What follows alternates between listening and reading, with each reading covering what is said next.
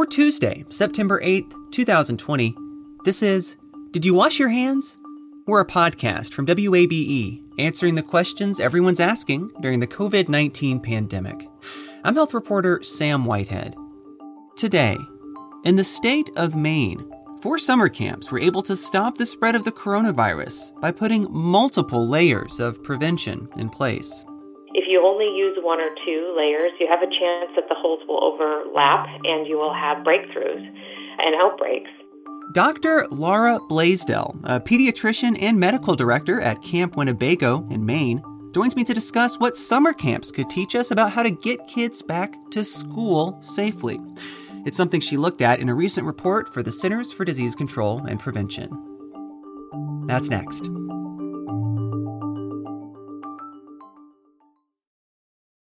You love free, and at Ameris Bank, so do we. That's why we're proud to offer worry-free, hassle-free Ameris Bank free checking. Manage your money your way with convenient access to digital, mobile, and telephone banking, all with no monthly service fee or minimum balance requirements. At Ameris Bank, we're with you. For more information or to open an account, visit our local bankers in person or online at amerisbank.com/free checking. Other fees such as overdraft fees may apply. Ameris Bank, member FDIC, equal housing lender. Hi, it's Terry Gross, the host of Fresh Air. We bring you in-depth, long-form interviews with actors, directors, musicians, authors, journalists, and more. Listen to our Peabody Award-winning Fresh Air podcast from WHYY and NPR. Support for WABE's local coverage on maternal health and mortality comes from Georgia Health Initiative, whose mission is to inspire and promote collective action that advances health equity for all Georgians. Learn more at georgiahealthinitiative.org. It took lots of prevention measures for 4 summer camps in Maine to effectively stop the spread of COVID-19. That's the conclusion of a recent study from the Centers for Disease Control and Prevention, led by Dr. Laura Blaisdell. She's a pediatrician and medical director at Camp Winnebago in Maine, and she joins me now for more. Dr. Blaisdell, thanks for talking with me. Of course. Happy to be here. Just to start, walk me through why this was something that you wanted to look at. Why focus on how camps are operating in the midst of a pandemic?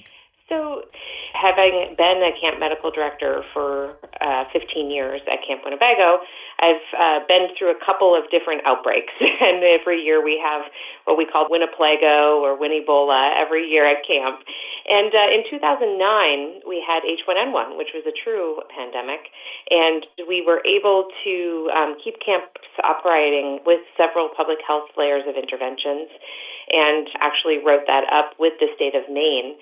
So when the spring of 2020 came and we saw that coronavirus might affect camps, I started thinking about if camps were going to be able to be opened by the Maine state government, that it would be important to understand whether these public health layers could help prevent a disease like coronavirus, which is different from other diseases in many ways, but also, perhaps most interestingly, in the camp environment, there are kids who don't have symptoms and who have the virus. So it was at that point this spring that I started developing a research plan and was able to ask 3 other camps to join in this effort. And we're happy and thrilled about publishing the results last week. Walk me through, just kind of at the highest level, what you found by looking at these camps. I think the most important thing to take away from what we found is that if one is diligent and consistent in using many layers of public health intervention, not just 1, not just 2, but many layers, that we can prevent and mitigate the spread of COVID in the camp congregate living setting. And in particular, with our groups that came to camp, which represented over 1,000 individuals from 41 states and 7 international locations. You mentioned many layers of interventions, and that's what I want to get into. I mean, if we dig into the numbers, these camps were essentially able to prevent outbreaks, like you mentioned, with people coming from all over the country, all over the world, and with about 1,000 people all together in one setting. And they did this by putting a number of interventions in place. Walk me through what some of those interventions were, and maybe focus on, if you could, 1 or 2 that you feel and that your research team felt were most effective. Yeah, so I think one of the most important concepts was that a healthy camp begins at home. So some of the public health layers of safety began when campers and staff were at home by asking them to quarantine in their home for 10 to 14 days. And by what I mean by quarantine was really diminishing the number of high-risk exposures that they had to individuals outside their family unit. So we also asked them to begin to screen for their own symptoms and temperatures prior to coming to camp. And we used a testing strategy where we tested individuals 5 days prior to coming to camp and 5 days after coming to camp to try to pick up those asymptomatic individuals. Once campers and staff came to camp, we used several layers of interventions there as well. The first, of course, most people understand masking or face covering. Most people understand physical distancing. But perhaps the most unappreciated level of public health intervention in my mind is the concept of cohorting, which is where we put individuals in small, stable groups in the camp setting. And we allowed those individuals to act functionally as families. So perhaps with your family or with my family, I don't wear a mask and I don't physically distance from my family. And so we allowed campers and the staff members that were living with campers to have those interactions without masks and physical distancing. But when they were apart from one another or interacting with people outside their family unit or their cohort, they did use those classic interventions of distancing and masking. And I think lastly would be the fact that we were able to do maximal outdoor programming. So we did a lot of programming outdoors, and we know that being outdoors helps disperse respiratory droplets that are potentially infectious. And then what's important is no one can promise a COVID-free environment these days. And so what we needed to do was to be able to rapidly identify and isolate any potential cases we had in camp, and additionally quarantine those individuals who could have been potentially exposed. So those would be their family units. That's how we were able to prevent and mitigate spread in the camp environment. How were you screening for symptoms, and how were campers being tested? Well, campers were screened every day by having their temperatures taken and asked for symptoms. And over the course of camp, we identified 12 individuals who had symptoms based on those daily screenings or fevers based on the temperatures. And we were able to isolate them, quarantine their cohorts while we tested them. So we didn't do a mass testing strategy throughout camp like we did in the beginning of camp, but we did isolated testing of symptomatic individuals within camp. And none of those 12 individuals turned out to be positive for having coronavirus. I'm wondering, too, about the value of cohorts. It is interesting to me that these camps had mask requirements, but that didn't mean that these campers were necessarily wearing masks all the time because they had these safe groups that they could be around. So talk a little bit more about that.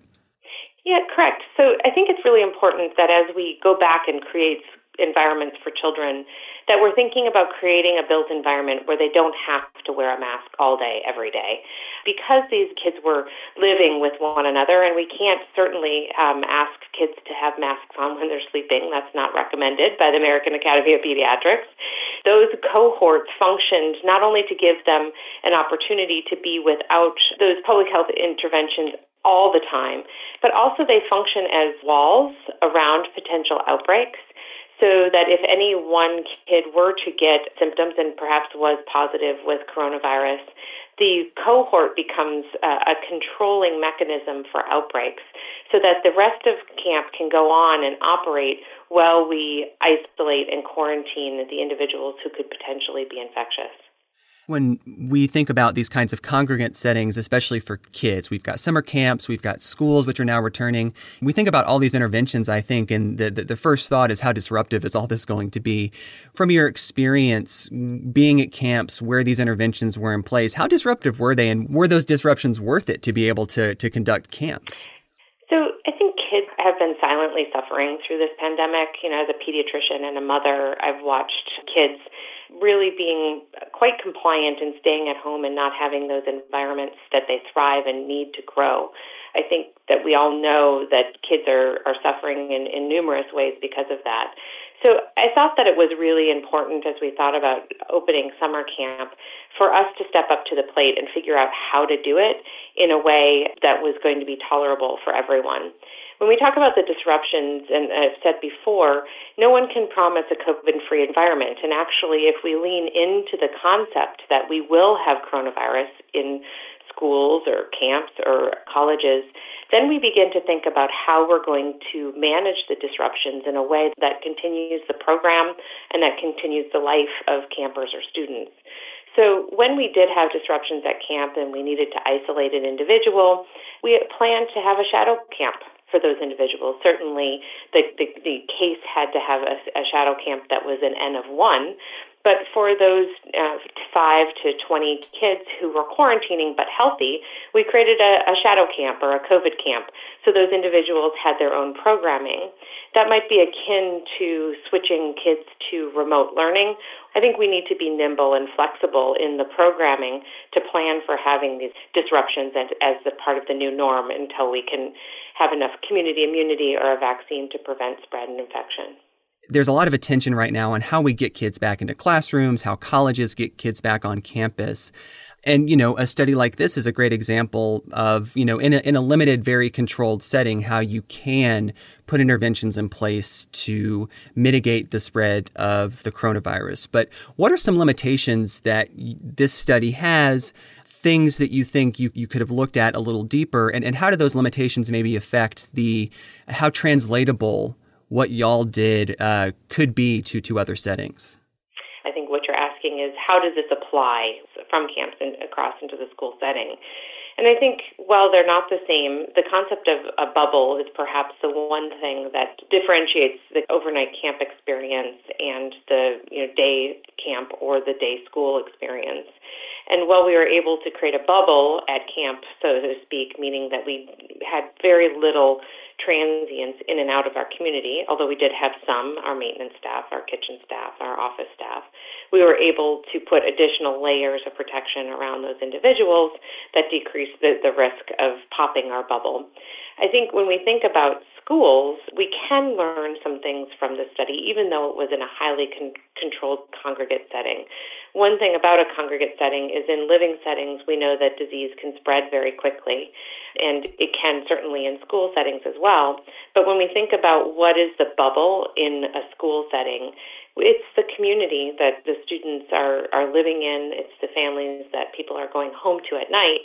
And if we can really create a culture of compliance both within the school and within the community and those families that students are going home, we have a better chance of using that layer of intervention as well. And by community, the culture of compliance, I mean, perhaps this isn't the year to attend large events.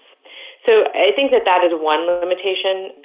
I think also, we did not test every individual at the end of camp.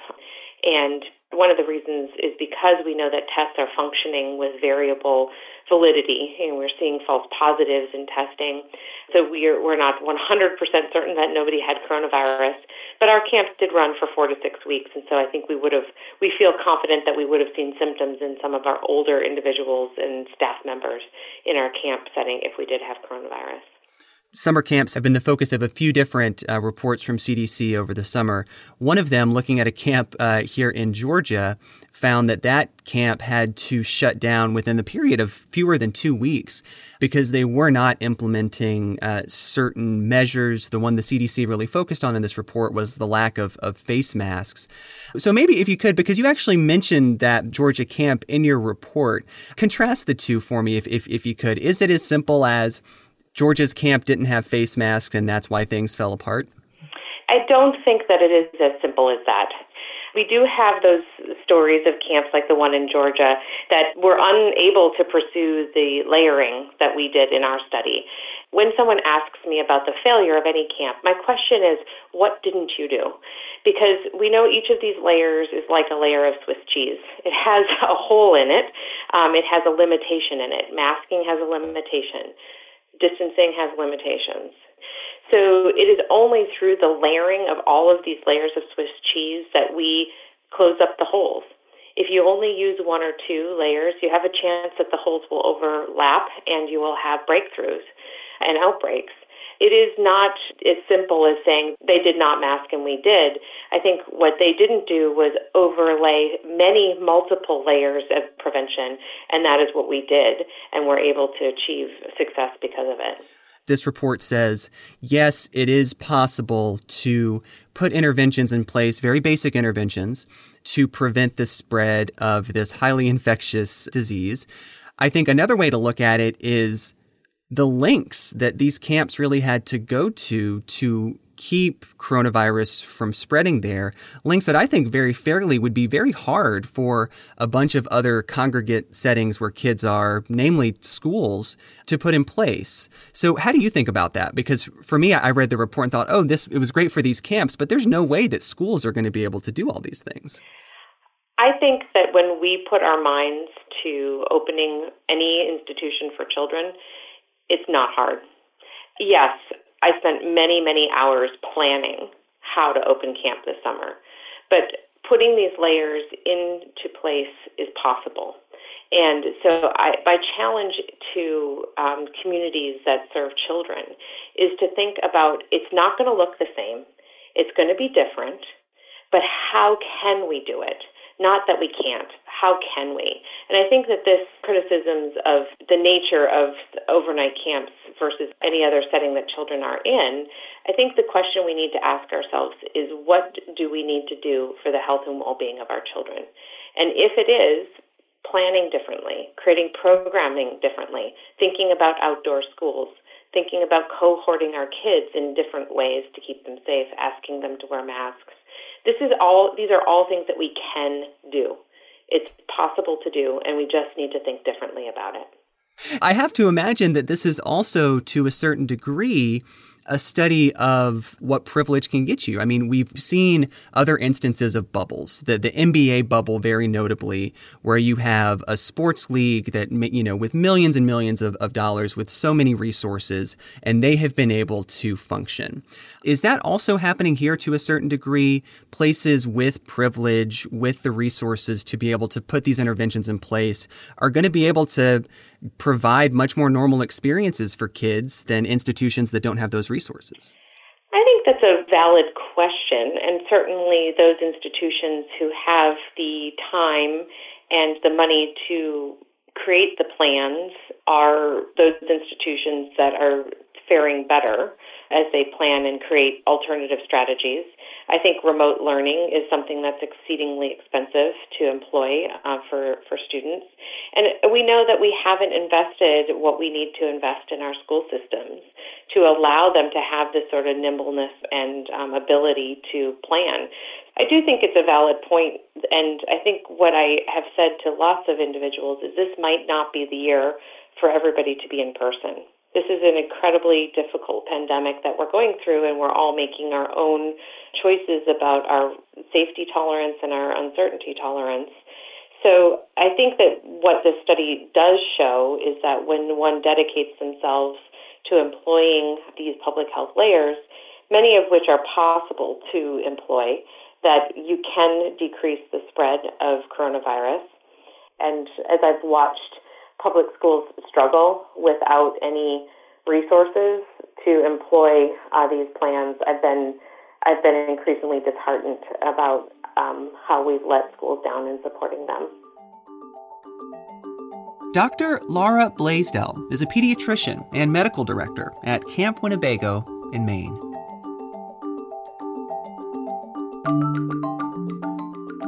Did You Wash Your Hands is a production of 90.1 WABE Atlanta, where ATL meets NPR.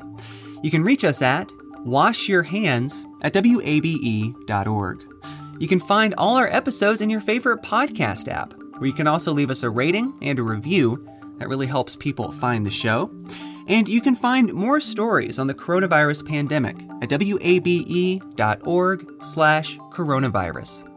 If you haven't recently, now might be a good time to go wash your hands. I'm Sam Whitehead. Thanks for listening.